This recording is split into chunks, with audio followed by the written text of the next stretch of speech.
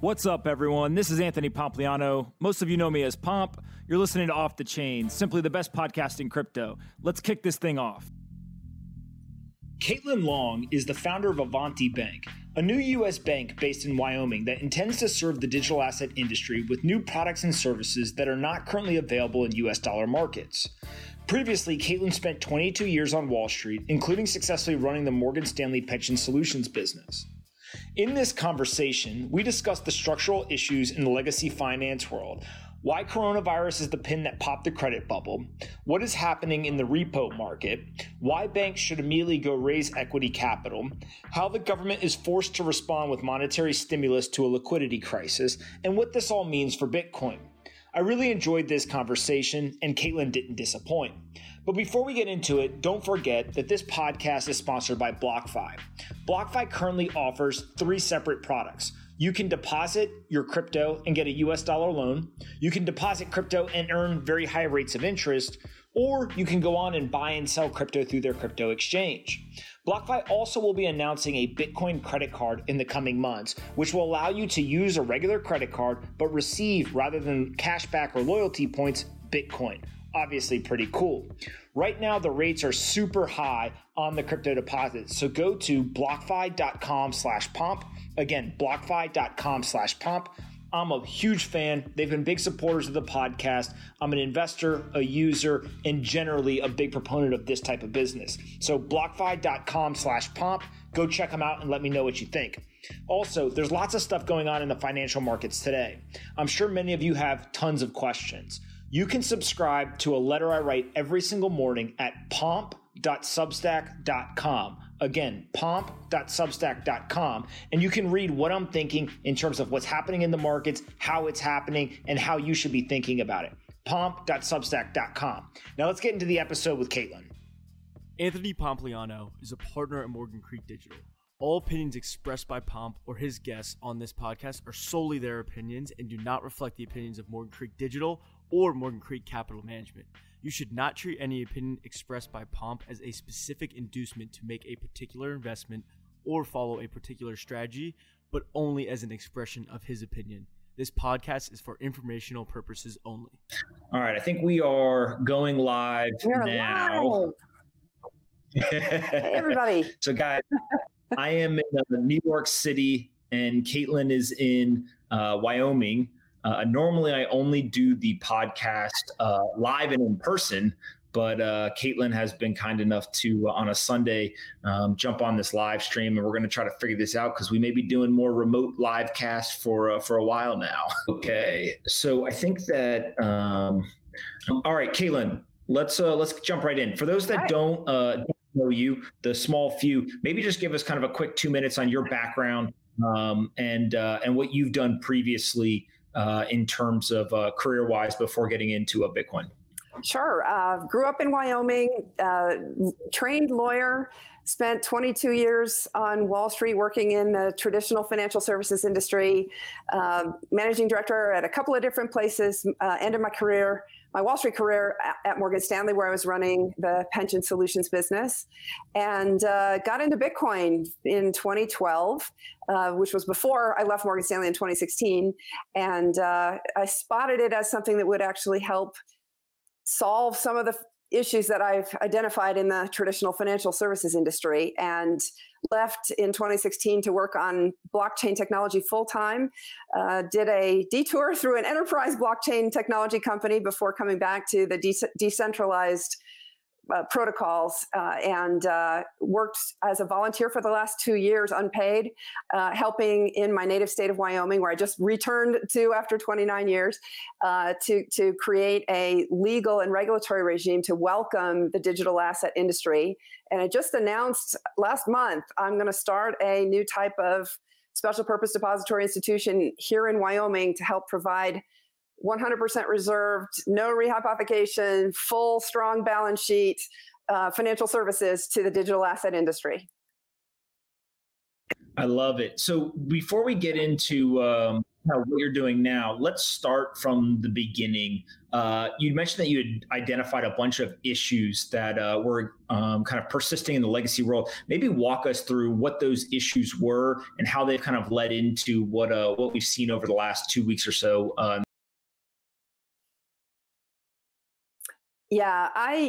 In 2008, during the financial crisis, I got very curious because the mainstream explanation for things stopped making sense.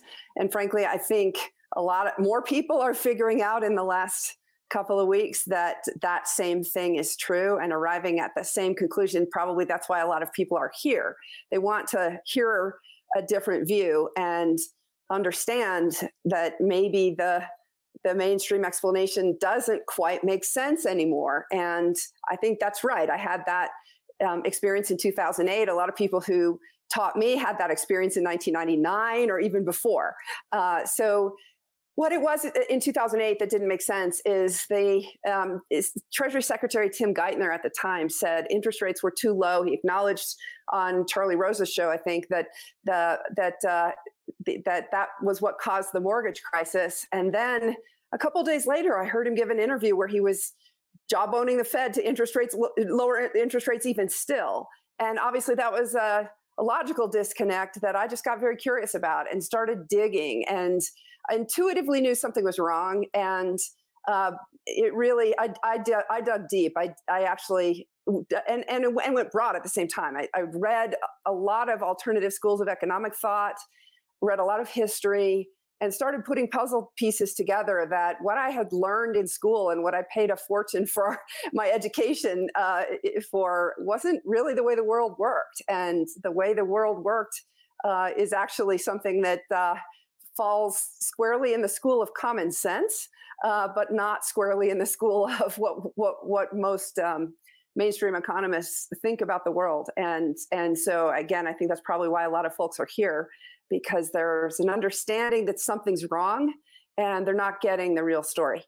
Yeah, I think it's a great way to put it. And so this past week, we've seen what I'll call very high levels of volatility across a number of different markets. We've seen what I've categorized as kind of this liquidity crisis, where everyone's running to the door and selling as much of these liquid assets as they can to try to get dollars. And then we saw, obviously, over the last couple of weeks, the emergency interest rate cut, and then this monetary stimulus announcement this past week. Maybe kind of help us make sense of what is happening, and then we can tie it through to how we've gotten here. But just in your sense, what is actually happening right now? Well, we're having some pretty severe dislocations in financial markets. The so-called risk-free asset, which is the U.S. Treasury, has had a pretty crazy week. There were bid-offer spreads of as wide as 100 basis points in the 30-year Treasury this past week, which is really scary, right? Because that's how the U.S. government funds itself. And that's how the big banks also increasingly fund themselves when I say increasingly, for the last 15 years, that's how the big banks have funded themselves, is through what's called the repo market. And repo is essentially you're just posting collateral, typically a U.S. Treasury, in return for cash financing. And so when the U.S. Treasury market starts to have some pretty severe dislocations, you know that something's really wrong. And in fact, actually, the Fed's bazooka that was introduced, the $1.5 trillion stimulus, came right before a troubled 30-year Treasury auction. I've said for years, for those of you who've been following me, that that's the thing that I'm most worried about, is a failed Treasury auction. If we have challenges with that, basically, that's how the U.S. government funds its deficits, by issuing Treasury bonds. That is how, if God forbid there are problems with the FDIC and the FDIC insurance fund, which I would invite you to go and look at how big that is relative to the size of the banking sector. Hint, hint, it's very small. And if the FDIC needs more money, they have to go to the U.S. Treasury, which would have to issue Treasury bonds. We start having problems with Treasury bond issuance. It's a challenge. Now, that said, they did get the auction off. And the Fed clearly helped, but it's the kind of thing that, the stock market gets the headlines, but the real action is in the fixed income market. And I've been watching indicators in the fixed income market, which have been flashing really loud red sirens, if you knew where to look, since last fall, and even frankly, for the last couple years, it's been obvious that we're in the fourth such financial system disruption since 2008. This is definitely the worst one since 2008, if not worse than 2008. We don't know yet. Okay, so let's kind of take this one piece at a time, because I think there's a lot of people who have no clue about the Treasury markets, about how the auctions work and why that's so important. Maybe explain, how do these auctions work? And then also why they're so crucial, right? We talk about kind of funding for the government, et cetera. If you can explain both how the auctions work and then why that's the thing to pay attention to, I think a lot of people kind of get it a little bit better. Yeah, the auctions are really the nerve center of capital markets. And like I said, the Treasury bond, U.S. Treasury is considered so-called risk-free asset. I put that deliberately in air quotes. But there are a number of so-called primary dealers that are required to step up and bid on those auctions. And then they turn around and resell the Treasuries. But effectively, they're guaranteeing that the Treasuries get sold. But to the extent that the banks have challenges with their own funding, keep in mind it's sort of a loop, right? Because the banks actually need those treasuries at the same time for them to get funding in the repo market. So I probably won't go into more details than that, but let's step back and understand about the auctions specifically. But the big picture is, what does it mean? The U.S. Treasury is essentially the reserve asset of the securities industry. Just like the so-called monetary base is the reserve asset of the traditional banking industry. And what happens is that a huge amount of debt gets piled on top of those so-called reserve assets. Again, treasuries in the securities industry and monetary base in the banking sector. Most of you, if you studied economics in school, understand how fractional reserve banking works, that you take $1 of so-called monetary base, and then typically the banks issue out $10 worth of loans through fractional reserve multipliers. That you turn $1 of monetary base into $10 of credit. That's the way the traditional banking system works, but that's not where most of the credit has been issued in the economy or in the financial system in the last couple of decades. Most of it has been issued in the so-called shadow banking system, which is really the securities markets, where treasury bonds, which are IOUs of the U.S. government, just like or analogous to the monetary base being an IOU of the Federal Reserve. Again, both of these IOUs, really important point. We're going to pile even more IOUs on top of that, and there's actually a lot more leverage than 10-to-1 in the securities industry. And so, when you think about the fact that a lot more leverage got piled on those treasuries, the next question is, all right, what happens if we get into a deleveraging environment? You usually see a run to safety. And again, the risk-free, in quote, air quotes, asset is the treasury bond. And we see the rush to safety. We certainly saw that. Treasury yields collapsed, which meant that the price went up because yield and the price move in opposite directions. You saw them hit record lows across the entire interest rate curve, U.S. Treasury interest rate curve this past week. And so there was a rush to quality, but then you start to get the reality that, in fact, actually liquidity has kind of disappeared from these markets, and it took a Fed bazooka to get a 30-year Treasury auction done. The auction was done at a relatively good yield. It was only a couple of basis points wide, but the what's called the bid to cover, the internals of that auction were really challenging. So it just isn't. It's indicative that we're in a pretty severe dislocation in the financial markets, even more so in fixed income than in equities. Got it. And so when you say that that auction was in trouble and the Fed steps in with, the $1.5 trillion announcement, explain kind of the mechanisms of, they say, hey, we're going to inject this liquidity, but what exactly is happening there from a mechanism standpoint so that people understand kind of how they, quote, save. Yeah, so the injection of liquidity is literally injecting reserves into the banking system, injecting cash into the banking system. The Fed's balance sheet increases. Some people call that printing money. That's an outdated term, but it's still a term that describes what's going on. You're literally the Fed's writing a check on itself. They're creating assets out of thin air. And expanding their balance sheet. And in the last crisis in 2008, the Fed's balance sheet was about 800 million, and then it swelled up to well over 4 trillion. And then the Fed started to reduce its balance sheet through as it was raising interest rates and letting some of the assets that it had purchased run off. But now that's reverse course, and now the Fed's increasing its balance sheet again.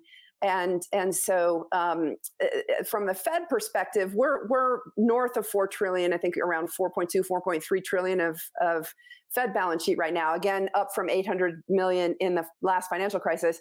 One of the analysts who I must take my hat off to, Doug Nolan, who really got this whole thing right and has been chronicling what was coming in the credit markets. He predicted that the Fed's balance sheet would swell to 10 trillion in this next crisis, which I think is here. He predicted that, by the way. He's been predicting that all along, so that's not a new prediction. And at the time in last fall, when he published it most recently, it struck me as way too low. And in fact, actually, I think it's going to turn out to be way too low. So everyone, from my perspective, and again, I should step back and say, none of this is advice. You're getting what you're paying for here. This is just one person's perspective, and you can't rely on it, but hopefully it'll just help make you think. That's the only thing I would like for you all to take away from this, is just one person's perspective to help make you think. It's a different perspective than you're going to read in the mainstream press. But anyway, coming back to is the $10 trillion number that much? Back in last fall, I think a lot of people were shocked by that prediction. And at the time I said, no way, that's way too low. The Fed's balance sheet is actually going to end up being a lot bigger than that. Now, what's the impact? It means that the banking system is very liquid from the traditional banking system. They've got all kinds of cash. The problem is that cash is in the wrong place. It doesn't help the securities markets, because the banking industry and the securities industry are really pretty separate. There are a few of the gigantic banks, the money center banks, that are in both sides. There are traditional banks and their securities dealers, primary dealers that handle treasury auctions for the U.S. Treasury, but even there, they actually, the balance sheets are typically not even in the same legal entity. So the cash is going into the traditional banking industry, but not into the securities industry, and that's part of the reason why you see these dislocations that don't totally make sense. But in fact, actually, if you understand the plumbing, it does make sense. Yeah. And so help us understand, right, when we talk about this kind of expansion of the balance sheet, one of the things that I saw on Twitter recently is, I think it's Ben Bernanke on a 60 Minutes episode, somebody said to him, what exactly, like, where is this money coming from? Are you using taxpayer money? And he, kind of nonchalantly said, no, we just go in and we just edit the account number. So maybe talk a little bit about that expansion of balance sheets and the fact that the number really is backed by nothing and is kind of at will, can be expanded without any kind of logic behind it. Well, you just laid out exactly the way it works. The Fed is literally writing a check on itself. It's the only institution, only bank. It's legally a bank. It's the only bank that's allowed to do that, to literally create money out of thin air. And then its monetary base, like I said, gets multiplied by other banks who are allowed to create a different type of money out of thin air. But all this is coming out of thin air. Now, what's the real impact of it? It's all debt, right? It's all an IOU. Actually, in fact, even the dollar is an IOU. Everything's an IOU. Go look at the dollar in your wallet if you have one. It says Federal Reserve note, paid to the order of. It is a debt instrument. The dollar itself is a debt instrument. So everything is an IOU piled on top of an IOU, piled on top of an IOU. That's a really important point. I think for some listeners, that's going to be news. Most of you probably understand that the banking system is an IOU. We don't legally own the deposits in our bank account. That's a promise to pay from our bank. So effectively, we've lent them the dollars we've deposited in the bank.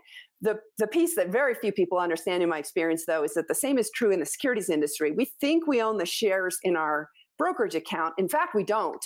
They are IOUs the same way that the deposits in our bank account are IOUs. We're actually taking an obligation from our counterparty to deliver us the asset, and they have an obligation from a different counterparty to deliver them the asset, and they have an obligation from a different counterparty to deliver them the asset.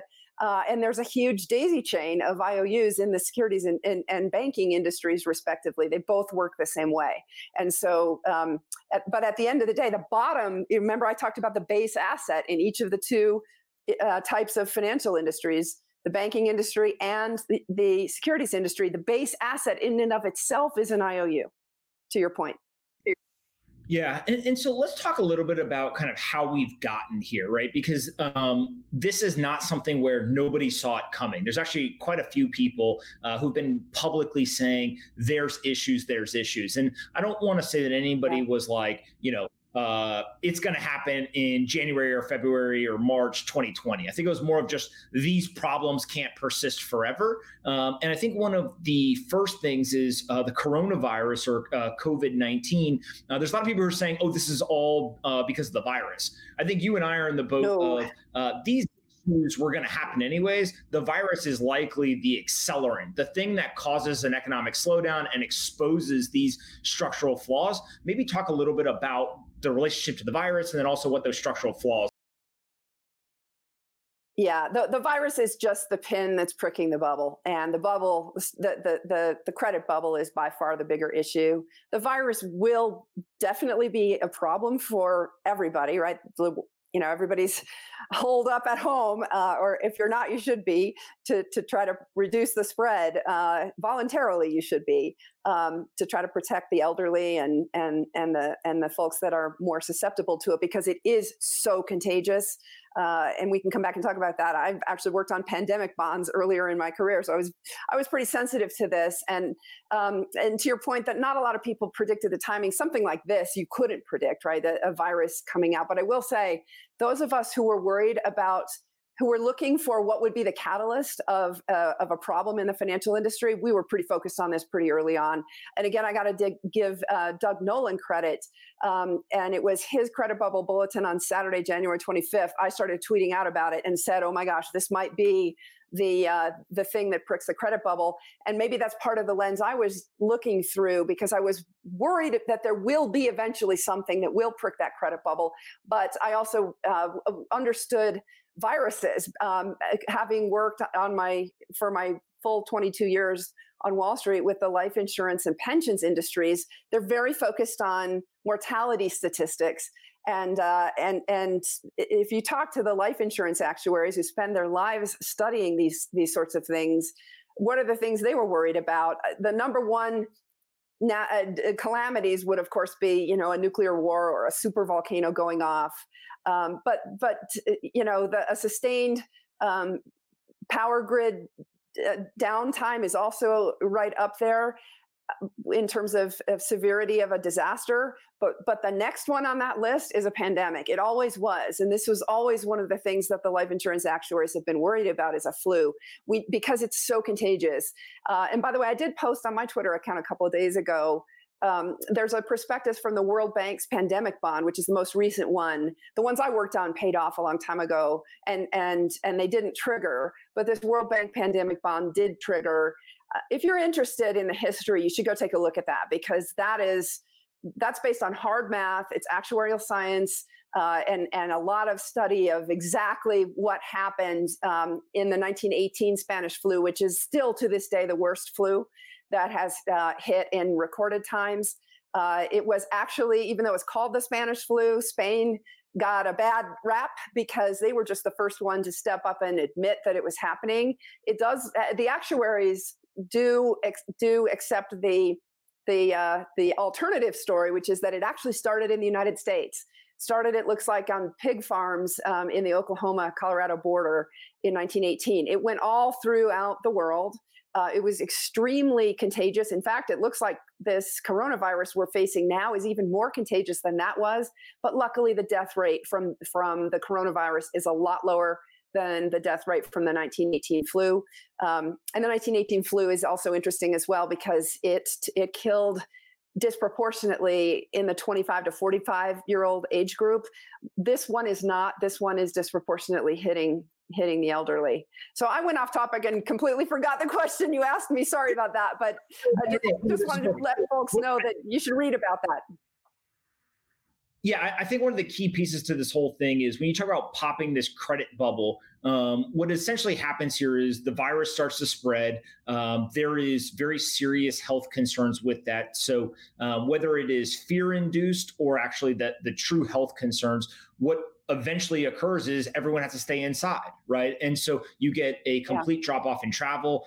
We're seeing across the United States, these reservation apps are reporting 50% or more, in some cases, drops in restaurant visits. The airline industry is completely being decimated. They're losing hundreds of millions of dollars, cruise lines, hotels, Airbnbs, et cetera.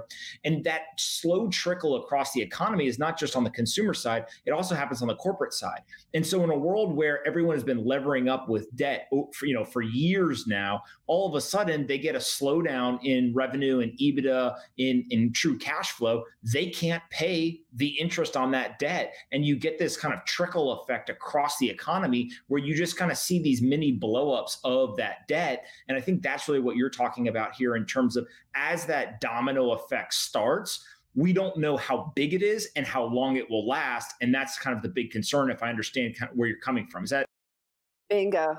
Yeah, you phrased it so well. Yeah, I'd forgotten to come back around to, those of us who were looking for who realized we were in an incredible debt bubble, saw a blow off top. Like I was tweeting out yesterday, looking at updating the Fed numbers in my own spreadsheet, that we had a 10% increase in the total amount of debt outstanding in just the last 2 years in the United States. That's a huge acceleration and increase in debt. We certainly didn't grow GDP 10% over the last 2 years. Let's put it that way. So we just levered up. We were, in a drunken stupor. And so those of us who were looking at that kind of, those kind of statistics were sensitive to what could pop the credit bubble. And then when the coronavirus came around, again, Doug Nolan was the first person that I saw who called it back on January 25th. And he wasn't sure back then, none of us were, how big of an issue this was going to be. But let me make this clear. The coronavirus is going to blow over. Flus blow over. The 1918 flu, it had 3 different waves, but it only lasted 15 months. And it killed several hundred million people in the world. But it burned itself out in 15 months. This too shall pass. The bigger issue is exactly what you talk about, which is that there are a lot of leveraged businesses who were not set up to have to withstand a shock like this. And it turns out with the debt bubble that we've had in the U.S. economy, that the U.S. economy is actually really vulnerable to this. And as I was tweeting out back in January, after reading Doug's post, I'm worried about China's economy as well, because China has accumulated debt. It only took them 15 years to accumulate the same amount of debt that it took the United States more than 50 years to accumulate. So the acceleration of debt in China has also been something that a lot of us have been watching as well. And so that you've got certainly the Western world, the Americas and Europe having been heavily leveraged going into this coronavirus event, but you also have China heavily leveraged as well. So what's interesting is that it really is global, with the exception of a couple of countries that have effectively been shut out of the financial system and couldn't lever up. They might have wanted to if they had access to the financial system, but ironically, they're coming into the coronavirus with stronger balance sheets, and as a result, I think they'll bounce back quicker because they just don't have all these debt defaults that are going to be triggered because we were, operating at the edge from a leverage perspective in these leveraged economies, including that of the U.S.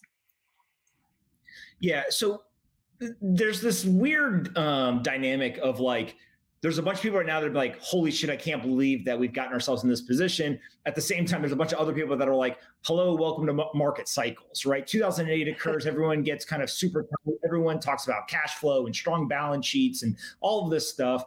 Over time, we get access to cheap capital. People start to take on a little bit more risk, then a little bit more risk, then a little bit more debt. And it kind of balloons into You go through that bear market, and now you get into the raging bull market, the longest in history. And where you end up is basically right back where you were. Maybe it's shifted a little bit in terms of the industries it's affecting, et cetera, but it's still just classic market cycle stuff. So one of the things you've talked a lot about is kind of the debt that the banks have taken on, and the lack of the strong balance sheets, and maybe even the need for them to go raise equity capital. Kind of give us an understanding of the banks specifically. How do they fit into this? How should they be thinking about the debt? And why are you so adamant about them going to raise equity capital? Yeah, I started really banging this drum in June of last year that I was watching the repo market signals, making it clear that something was really wrong in the market that the big banks rely upon in order to fund themselves. And we saw in 2008 the repo market totally seized up, and then the banks needed a bailout. And look, I think we're headed for a similar situation now. The thing that shocked me was that when the Fed did its stress tests for the big banks, it said everybody passed and allowed them to go start buying back stock. Well, boy, does that in history look like it was a decision that didn't age very well, shall we say. And then things got a lot worse in the fall, and I wasn't alone at that point, really screaming that, look, you raise capital if you're a bank when you can and when it's abundant, and you don't wait until the wheels start coming off, because then you're going to dilute your shareholders so massively when you do. But actually, probably the skeptic in me says they've been bailed out so many times. Why would they dilute their own equity? They should, they'll just wait for either the Fed to bail them out indirectly, or in the case of 2008, the U.S. government directly bailed them out by investing in them. And the skeptic in me says maybe that's what they were thinking. I don't know. Needless to say, the banks are way too leveraged. That was a very contrarian view. I remember a lot of people calling me nuts for saying that. But I was watching what was going on in the fixed income markets, and it was very clear that the situation was really getting to be unstable.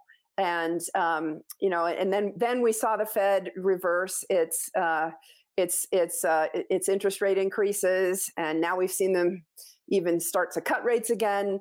And it was just obvious to those who were looking at the fixed income indicators, in particular the liquidity in the repo market. It was just obvious that this was a problem. And now that said, if the banks are over leveraged, what does that mean? It means the economy is over leveraged. Plain and simple. We like to blame the banks, but the banks are just pass-throughs. The financial industry is just a pass-through of debt to the real economy. When I talked about the 10% increase in debt in the last 2 years, between 2017 and 2019, that was households, businesses, and government.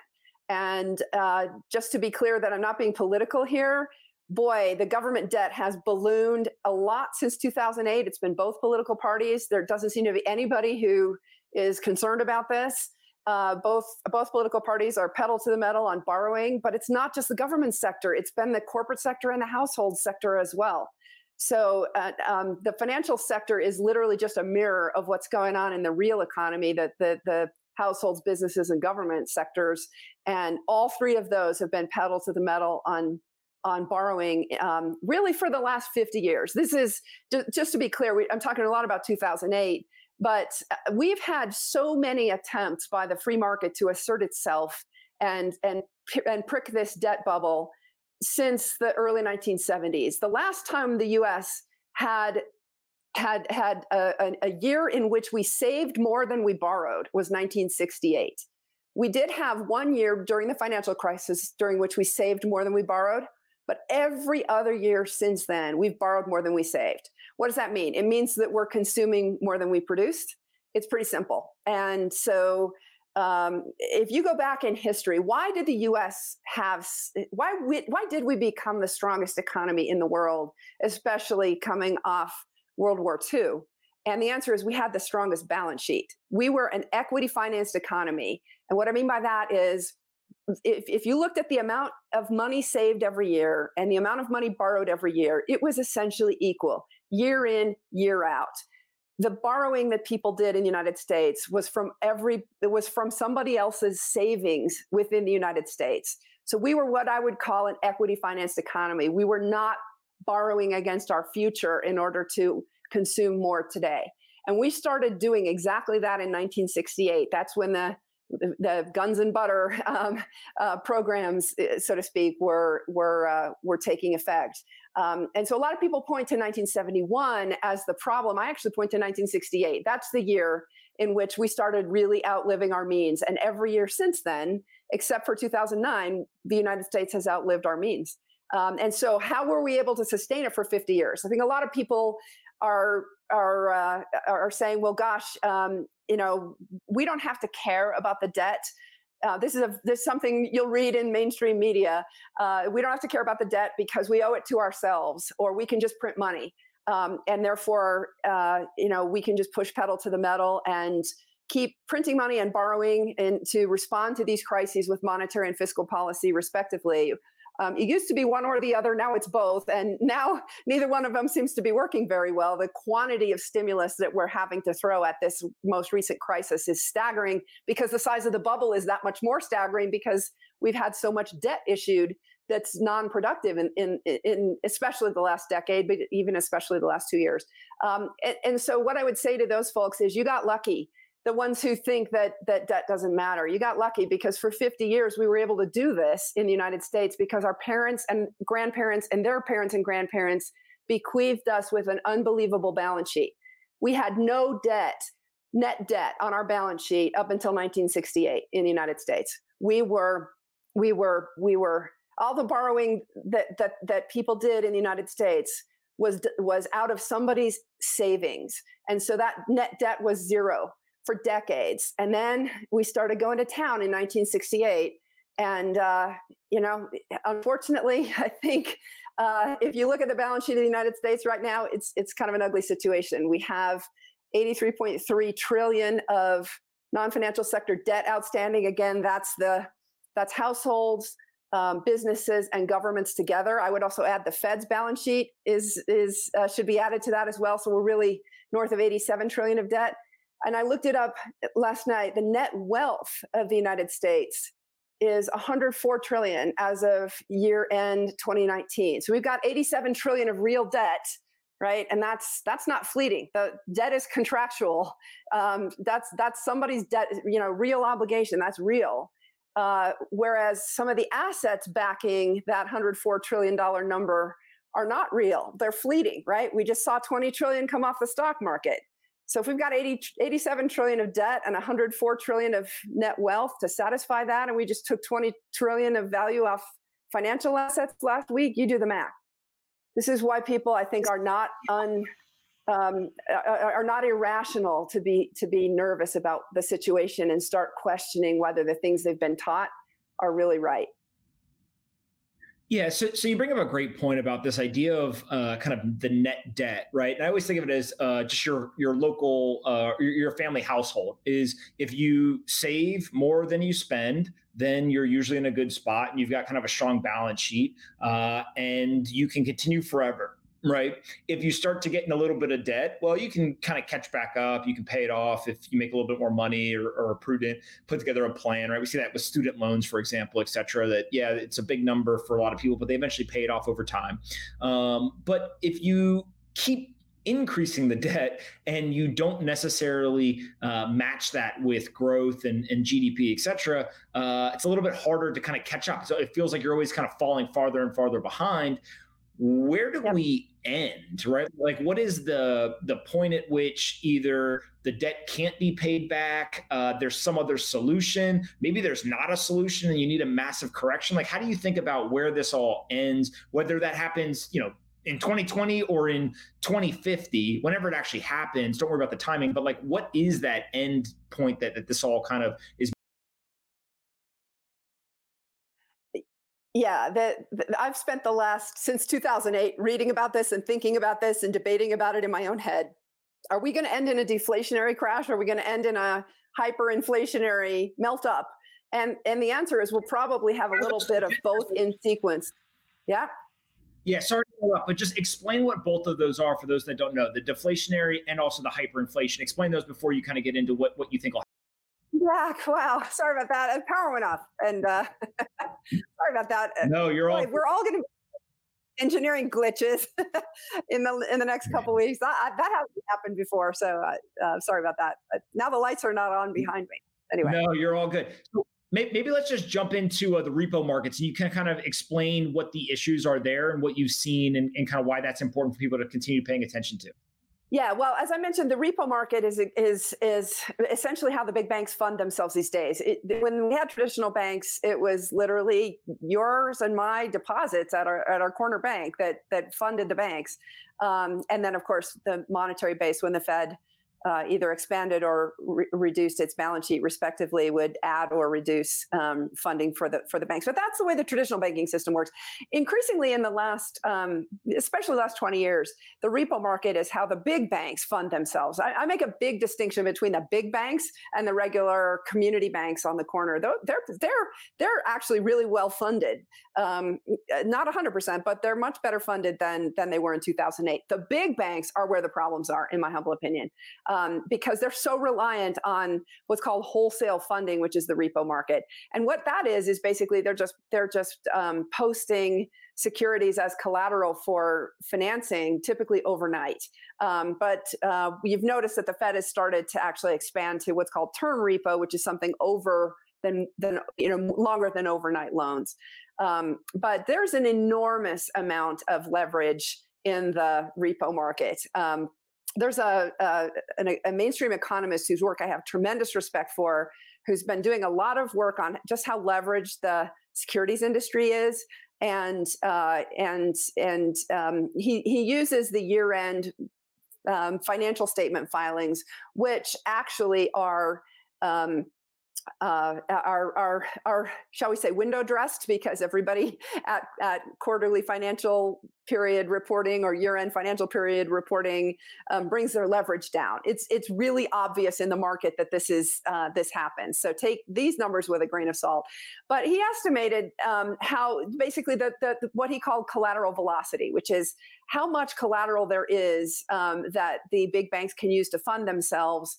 And then reuse that collateral. And it turns out that the average piece of collateral is reused 3 times at year end, down from 4 times before the financial crisis. So we have deleveraged since the financial crisis, but there's still a tremendous amount of leverage. And again, these are the year-end numbers. From my experience, and I did do some work in the repo market earlier in my career, from my experience that the intra-period repo is probably 2 to 3 times that size. So what does that mean? That means then if we have a sort of a run on the bank, you typically think of runs on the bank as being like in the movie It's a Wonderful Life. That's the traditional banking system where everybody goes and wants to withdraw their deposits. We can have runs on the bank in the wholesale financial system, the securities or shadow banking system. That's all different terms for the same thing, which is basically it's secured financing where people are posting securities as collateral for secured loans. And that's the way that those firms finance themselves. And so when you get a run on the shadow system, the challenge is that nobody's printing any more treasury bonds out of thin air, right? They have to be issued. The Fed can always print more money out of thin air, but treasury bonds have to be issued by the U.S. Treasury. And of course, we have debt ceiling limits and things like that. So that's kind of a fly in the ointment of that system. It's much more leveraged, and it's actually much more unstable at any given moment of time than the traditional banking system is. And that's partly what you're seeing here. Now, we saw this past week some very interesting announcements. Boeing and Wynn Resorts and a couple of other big name companies did something called drawing on their revolvers. The revolving loans are issued by these big banks to the big companies, and they provide backup liquidity, and nobody ever draws on these revolvers. They're not meant to be drawn upon. But Boeing drew $13.5 billion on its revolver this past week. That is a staggering number, and the banks don't keep that kind of liquidity around. So what that does is basically kind of trigger a run on the shadow financing system, because the banks then have to go and find the liquidity to do that, which means they have to post more collateral in order to get more repo financing, and it just causes the market to seize up. This isn't Boeing's fault.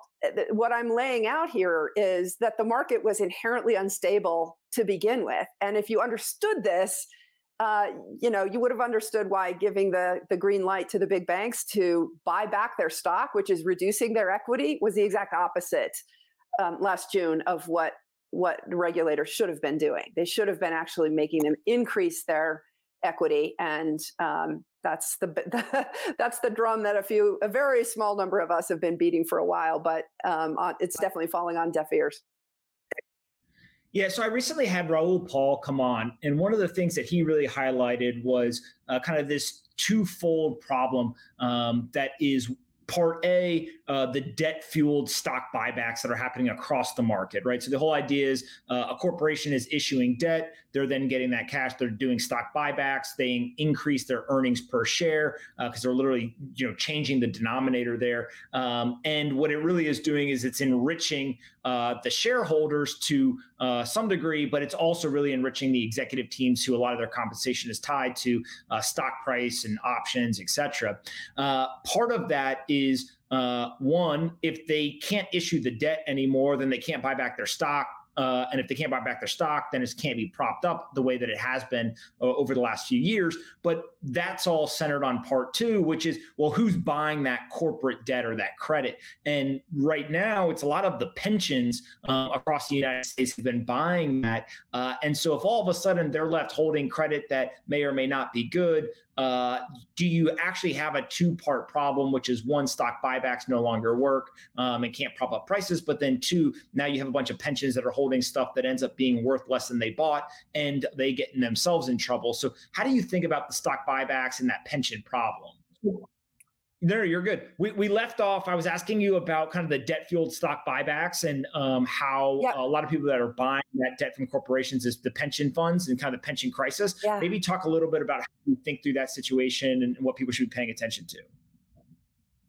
Well, I ran the pension solutions business and helped create the business of corporate pension funds purchasing annuities to settle their pension obligations. So transferring the risk to the insurance industry, which is really where pension risk belongs because they can manage it a lot better than a corporation can. And by the way, the companies that actually did settle their pension obligations, a lot of them got done in the 2012 to 2016, 2017 period. A lot of smart companies did that and just literally paid their pensioners. They funded their pensions and paid off the obligations. The ones the one that I would highlight, I'll just name one, is Bristol Myers Squibb.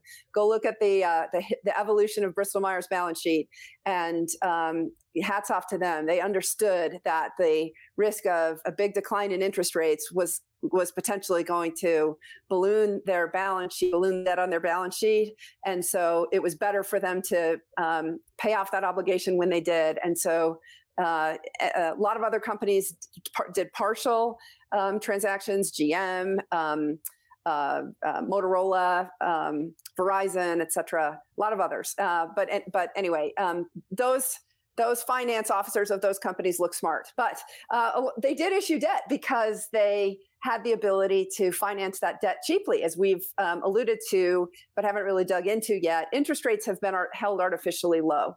And that has caused all kinds of massive misallocation of capital. You were alluding to what you talked about with Raoul on companies issuing debt at artificially low rates to buy back their stock at high stock prices. Boy, history is not going to view those decisions very well at all.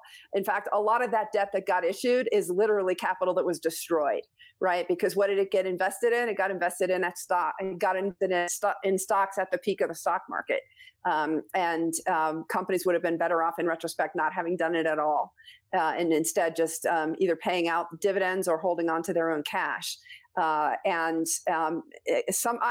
put the fault for a lot of this actually squarely in at Congress's doorstep, because they created a situation that made it easy or that favored stock buybacks over dividends, because dividends are ordinary income taxed at higher income tax rates.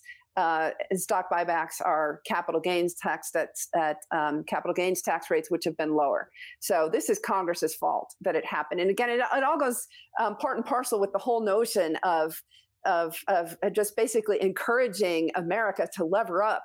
For the last 50 years, we've been doing this. But the bigger picture aspect of what happened here is that, when the debt is issued, is invested in something productive, something that earns a real return over the real cost of that debt. I'm not talking about the market subsidized cost of that debt. We all acknowledge that interest rates were held too low. And so people thought their cost of capital was a lot lower than it really was. And now it's whipsawing, and the cost of capital is being revealed to be a lot higher than it really was. And projects that they should not have, that they did invest in, they should not have invested in, and would not have invested in had they known that their real cost of capital was a lot higher than what the market is telling them. And that's the big picture takeaway here, is that the real problem of the debt bubble is that it kept interest rates artificially low and caused a ton of misallocation of capital. And as I noted in the tweet storm yesterday, that $7.5 trillion of total debt that got added to the United States balance sheet collectively in the last 2 years between the households, governments, and businesses, probably most of that debt represents destroyed capital. There's probably not much of that debt where the investment is actually going to pay off in terms of real economic returns. And so now here we are seeing the banks, which is where you always see the default probability problem arise. Now we're seeing the banks having to deal with the fact that there are going to be mass defaults in entire industries, the biggest example of which is the shale industry, where you've seen just a real collapse in stock prices in the last week. Yeah. And so I guess what that really leads us to is this liquidity crisis over the last week, where people literally just look around the room and say, what do I own that's got a liquid market attached to it? And how can I sell it immediately? Right. I want that liquidity. And we see all of these assets, whether it's gold, treasuries, stock, Bitcoin, anything, correlation starts trending towards one, everything goes down because of the liquidity crisis. Maybe kind of talk through how that works. And then we can get into how governments have to respond, or the Fed has to respond to those types of situations. Yeah, so the leveraged players always, the lenders always want collateral in the financial markets. And when they're making loans, I guess technically not always, but the vast majority of leverage in the financial markets is secured by financial assets. And so what happens in these situations is that when you have an investor who has to deleverage, they're getting a margin call. They have to post more collateral because the value of the asset securing their loan just went down. So they're just getting a giant margin call, and they're going to sell whatever's easy to sell.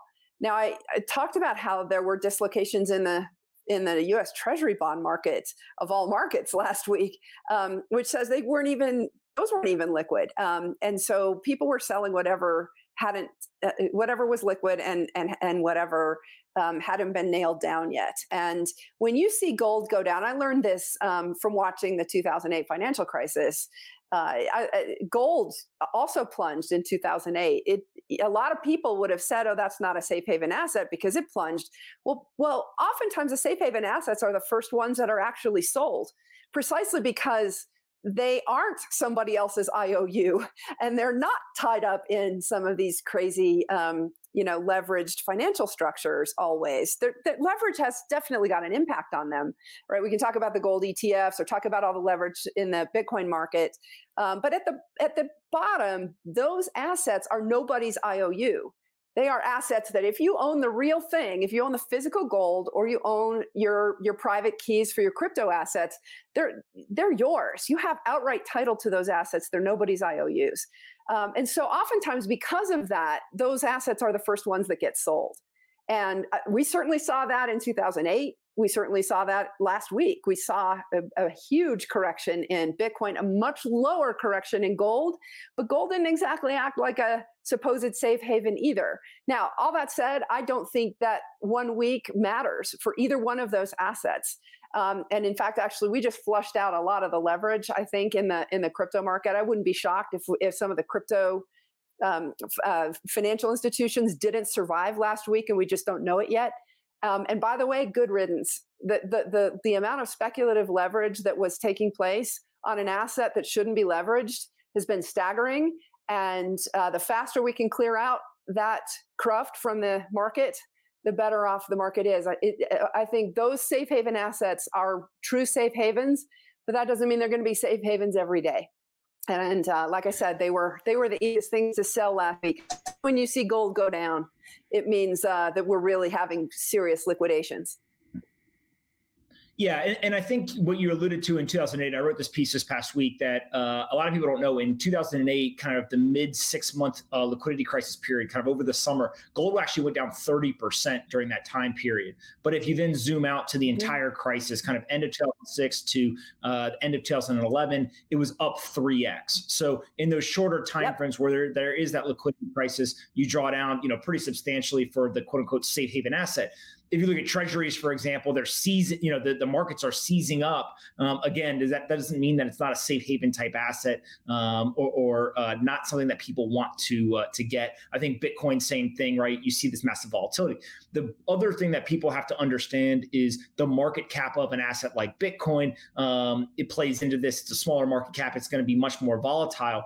But the one data point I saw, this was Hunter Horsley from Bitwise was tweeting this. I thought it was really interesting. If you look at the historical volatility of Bitcoin and let's say the S&P going down 9.5% on a relative basis is the equivalent of Bitcoin going down 51%. And so what you saw last week was the S&P went down 9.5%. Went down 50%. So on a relative volatility basis, they actually were just as volatile as each one of them, which I thought was super interesting.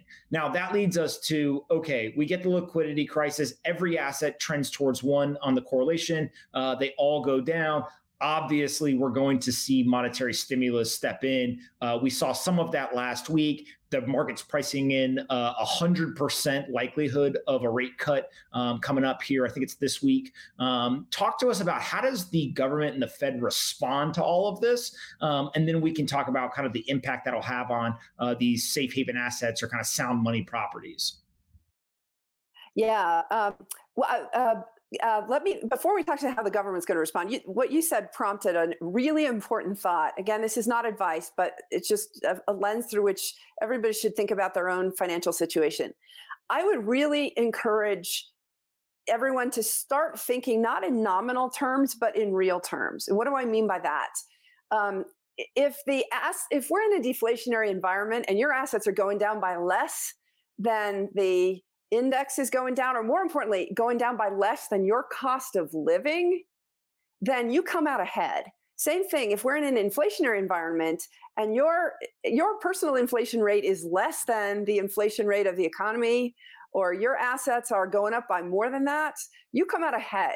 So we've been in the US really lulled into complacency because we don't have to think about foreign exchange rate risk since oil's priced in dollars, commodities are priced in dollars, right? The rest of the world has to think about exchange rate risk all the time. It's their norm. And so this whole notion of just because the numerator is going up, the nominal price is changing, that means that my personal situation follows that? We need to start realizing that. And I've been thinking about that for years, that the stock market going up just meant the dollar's value was actually going down. You need to start thinking about that. And so, literally the best stock market in the last few years has been Venezuela. Well, that's because the denominator was going down. Just think about the algebra, right? If all you're paying attention to is the numerator, you're missing the point. You've got to pay attention to the denominator and whether the denominator is changing value or not. So now let me get to answering your question about what policymakers are going to do. What they should do is what policymakers did in 1920, which is nothing. There was a depression in 1920, and most of you are probably surprised to hear me talk about it because most of you, if you haven't read economic history, didn't know it happened. because it didn't get all the attention. Why? Because it was really short.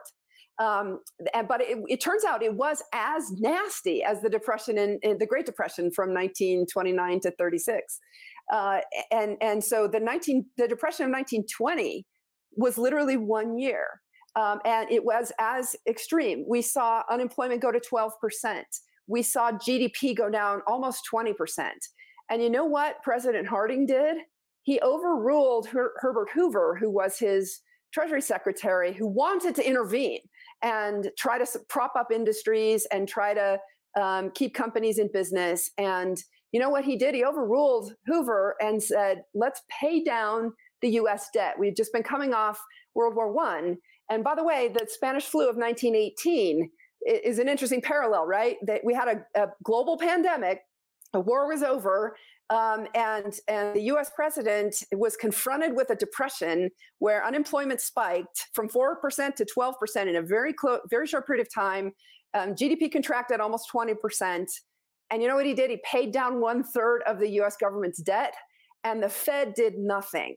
And the reason why none of us have ever heard of the Depression of 1920 is precisely because it was only 1 year. And what gets all the attention was the terrible experience of the Greater Depression in 1929.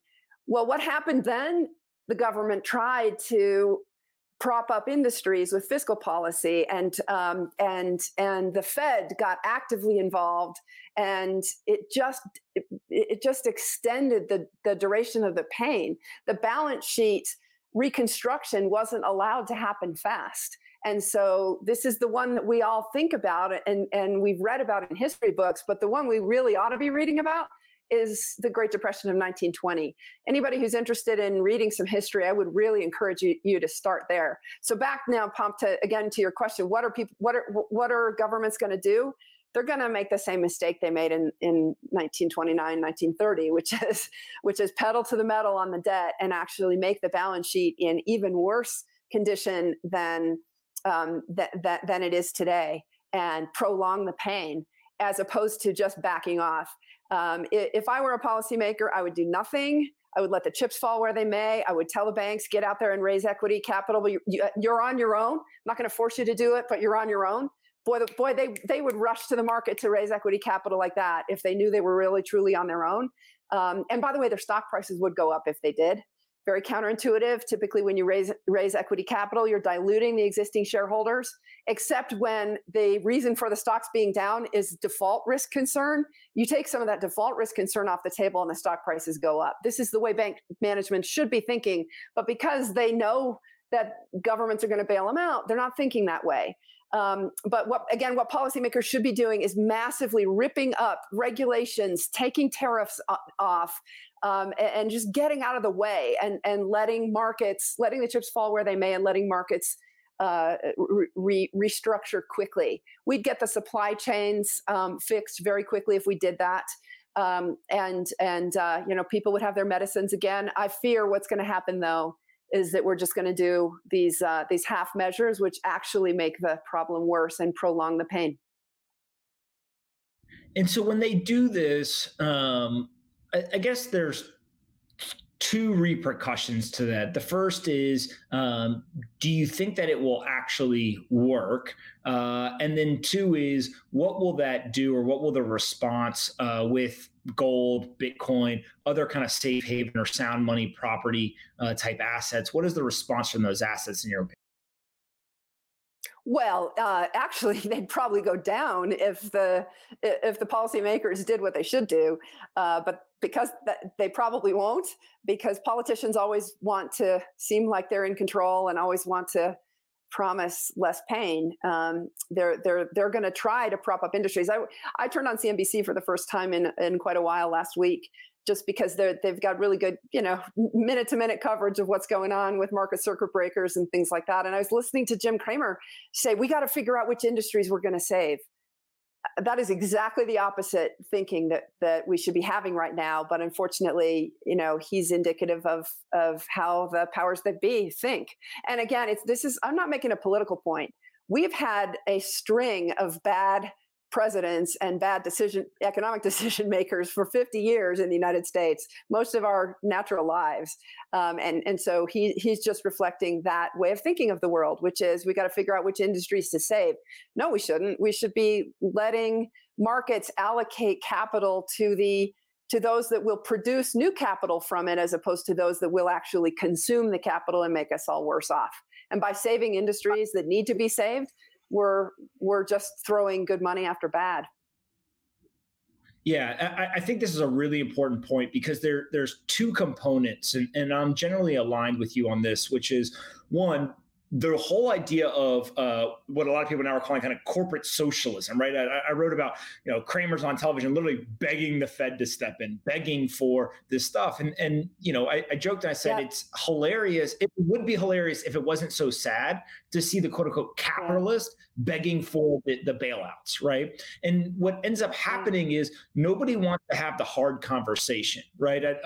David Sachs actually just wrote about this from Craft Ventures. He wrote about happy talk versus hard talk. And happy talk is basically everyone saying, hey, it's going to be okay. It's going to be okay. It's going great, blah, blah, whatever at a company. And then only at the last second, all of a sudden the founder moves to hard talk with the board and says, hey, we're running out of money. We got to make hard decisions and we need to do it fast. But the whole idea is the companies that end up being the most resilient, they have the hard talk from day one. They're always super honest, super transparent. They're constantly questioning things. And I think that's what needs to happen in the financial system. Now, your point is, if there are things that are going to fail, it's probably because they are bad structurally. They don't have sound balance. To begin with. Yes, there's all these. Exactly.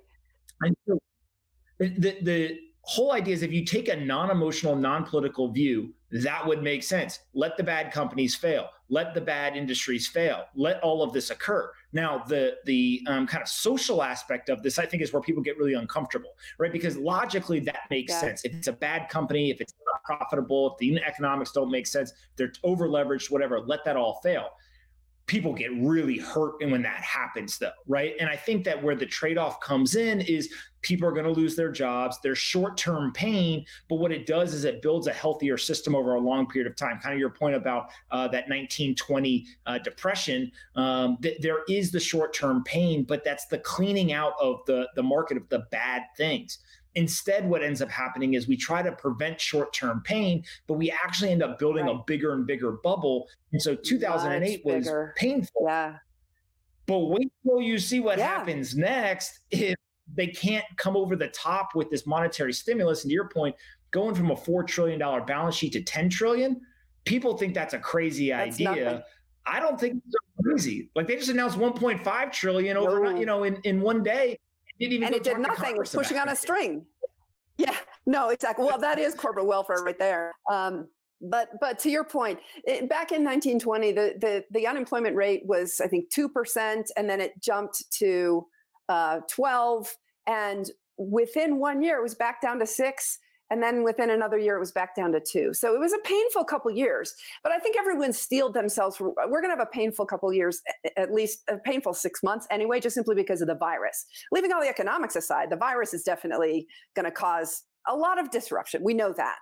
And a lot of pain. Restaurants are going to close. A lot of people who are in the service industry are really going to have a lot of pain. This is where you have to have your local communities and families take care of each other. It's local charities, it's families, it's your own personal circle.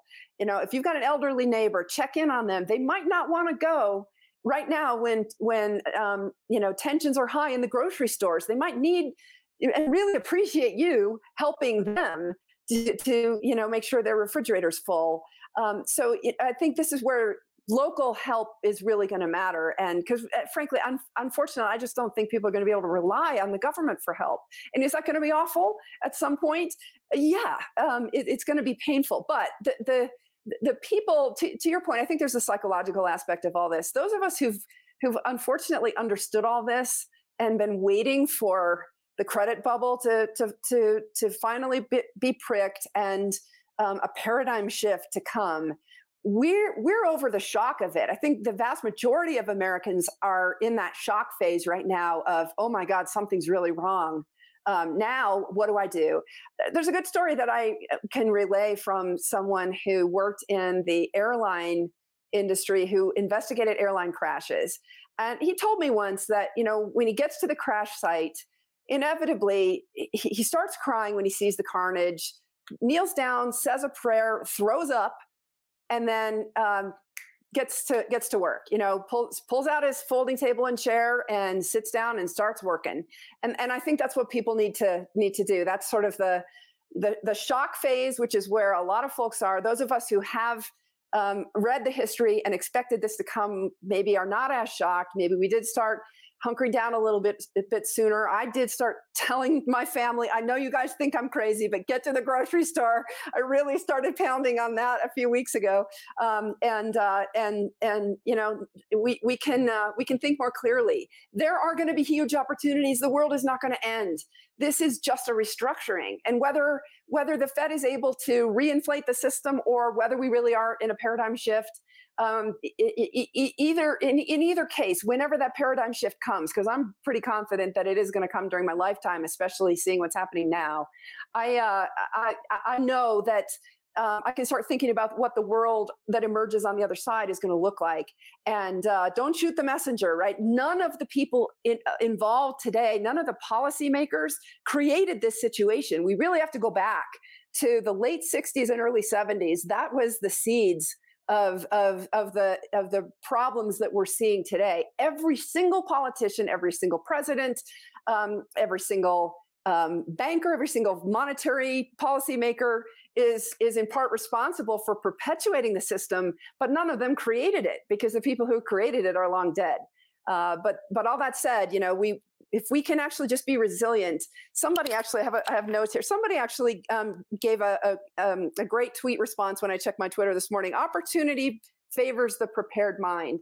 To the person who said that, thank you. That is such a positive way of thinking about the situation that we're here facing now. If you prepare yourselves for it, that's how you spot opportunities. There's going to be so many opportunities for entrepreneurs to make money in the new economy. And I'm actually really optimistic that once we get through this short-term horrible situation, which is going to be awful, and it's going to affect everybody. I think everybody's family is going to be affected by this virus. It is that contagious, but more importantly, everybody's livelihood is going to be impacted by what's going to happen in the financial system, what's already happening. Once we get through the other side of that, man, there's the hard work is again going to truly be rewarded. The system is going to be a lot more fair. It's going to be a lot more stable. We're going to have a lot better visibility into it. The elites who have let us down are not going to be in power to the same extent that they are today. This is actually a better world. We just got to get from here to there and take care of our families and our neighbors in the meantime. Yeah. And before we close, I want to kind of just touch on the idea that a lot of people who are begging for the monetary stimulus, these are people who already are rich. They own real assets. They are part of the elite. Yeah. And the reason that they want the monetary stimulus is because the downside of the quantitative easing, the Fed expansion of their balance sheet, et cetera, is it devalues the currency. But if you don't hold the currency, you don't care about that. But the kind of counter argument to those who say, oh, the people are going to be hurt when their company goes out of business, et cetera. There are many, many more people that end up getting hurt from a wealth inequality standpoint when we then go and just print trillions of dollars. And I don't think that people really understand that, right? It's more of a, hey, on the ground, somebody lost their job. I can measure that. I can't really see the systematic damage that's done or the rotting. And, if you go back and you look at the wealth inequality from 2008 to today, it's just an ever expanding gap. And I think that that's part of this is that people are saying, oh, here comes all this monetary stimulus. All I hear is the 50+% of Americans that can't make a $400 emergency payment are about to get even more of their wealth stolen. There's about to be an acceleration of the theft of their wealth by simply devaluing that currency that they all hold. And what it does is it's going to shift even more wealth and eventually power into the hands of the elite. We should be yelling and screaming from the rooftop. If you do this, you're actually hurting majority of the people rather than helping them. I just don't think people see that yet.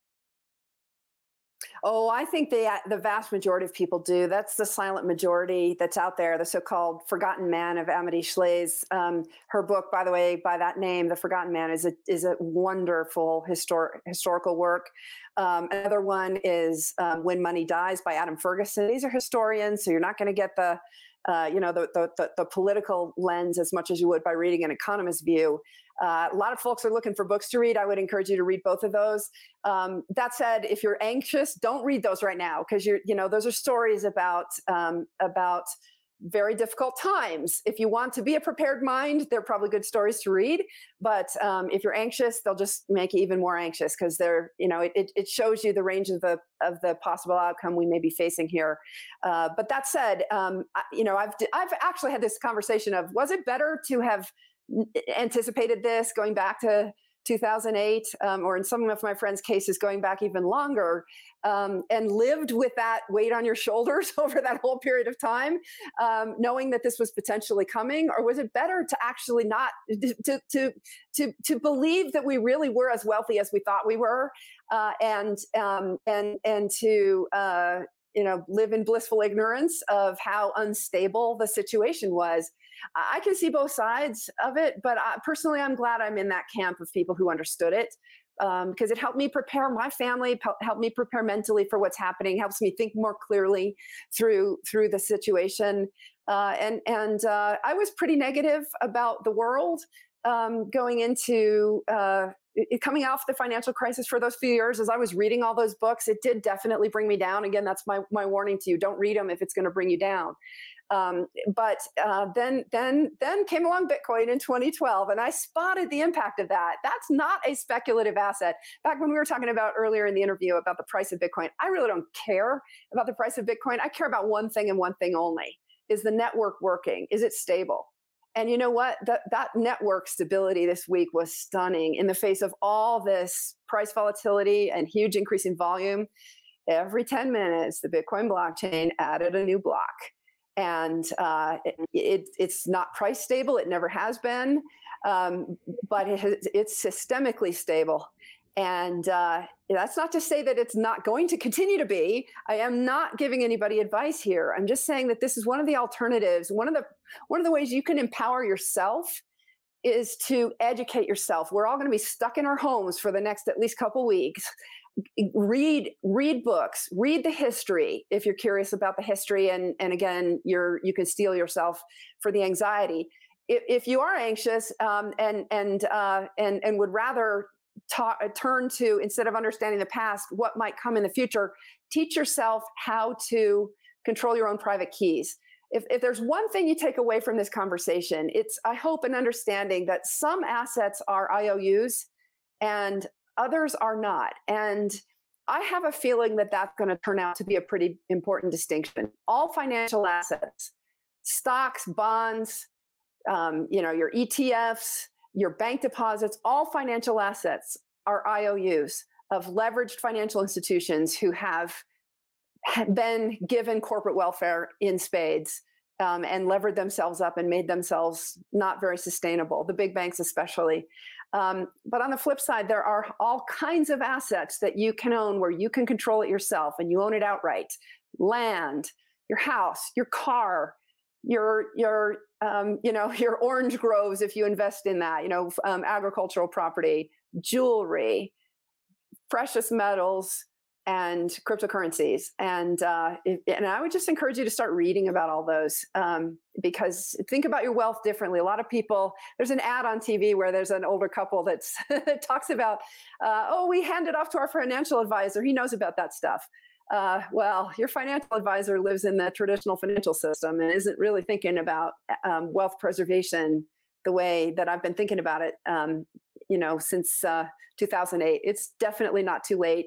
And there's no substitute for educating yourself. That's the most empowering thing that I can advise folks to do. Take these next couple weeks when you're with your families, hug them close, and take care of them, take care of your neighbors, and then spend the time educating yourselves about what might actually be coming here. Opportunity comes to those who are prepared. It's a great thought. I couldn't agree with you more. And it's actually, I don't think I've ever said this publicly, but one of the ways that I think about Bitcoin and allocating it personally, and again, not financial advice, just how I personally think about it, is what percentage of my portfolio and wealth do I want protected from the quantitative easing and the monetary stimulus, et cetera. And I think that over time, as people educate themselves, like you said, I think that becomes much more obvious to them. But again, your point this week, and I saw you say it in a couple of different places, of the Bitcoin network is still operational, still strong. It's still kind of doing exactly what it's supposed to do. If you compare that to the legacy world, right? I think I saw you say somewhere that the legacy world, the foundation is unstable and everyone is focused on getting price stability. So the underlying fundamentals almost don't matter as long as they have price stability. If you flip that in Bitcoin, everyone is focused on the foundation being stable and they don't care as much about the price stability. Those two things, one of them is optimizing for the term. The Bitcoin, right, is obviously optimizing for the long term. And I think that's a very interesting kind of perspective when you compare those two things. So, we'll kind of see how that plays out. But listen, I appreciate you taking so much time to do this, especially sticking through it with the two power outages. Logistical. Yeah, sorry about that. Yeah, mostly what I'm using right now. Hey, everybody's going to be dealing with this in the next 2 weeks. I'm mostly using my Twitter account these days. So at Caitlin Long _ CAITLINLONG _. I also do have a blog, caitlin-long.com, and post on LinkedIn. And stay tuned. We haven't talked about the bank that I'm starting. It is Wyoming has an interesting place in history because we're the place that fought a mini civil war over clarity of property rights. It's the Johnson County Cattle War in the late 1890s over whether landowners were allowed to fence out trespassers in the form of cattlemen who were driving their cattle up from the south. Could they go over private property? And we came down as a state definitively after that experience on the side of private property. And there's no accident that the banking laws in Wyoming allow for a special purpose depository institution that is 100% reserved. In other words, not leveraged on the cash side, but also in Wyoming, rehypothecation of assets is actually a felony. And literally people have gone to jail. This has been litigated up to the Supreme Court in Wyoming and upheld that if you own an asset and you pledge it as collateral for a loan, and then you take that same asset and then you repledge it as collateral for a different loan, that's a felony. It's fraud. And boy, that exact experience happens every single day in the financial industry. And in the state of Wyoming, it's a felony. So where I'm going is there are places in this country that have it right. And Wyoming is one of those.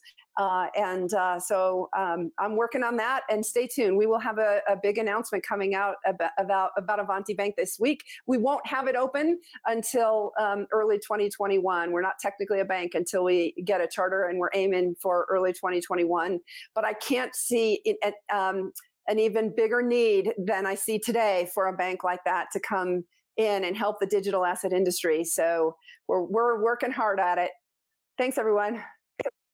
You have one of your biggest fans here. I think what you're doing is incredible. And, for those that don't know how hard you've been working to kind of make all this possible, from everyone else, just thank you. Because I think you're right that people are going to realize how important that work is coming up here. So we'll have to do this again as things kind of transpire. But thanks so much for taking 2 hours of your day to come do this, Caitlin. Thanks, everyone. Stay safe out there. Hey, everyone. Pomp here. If you like this episode of Off the Chain and want to help us take crypto to the top of the Apple, Spotify, and other podcast charts, please do us a favor and rate, review, and subscribe. To review, simply go to the Off the Chain homepage, scroll down until you see the 5 blank stars. Taking 15 seconds to fill those stars in and leave a quick review goes a long way in helping us take the entire crypto ecosystem to the top of the charts. I appreciate you listening, and see you next time on Off the Chain.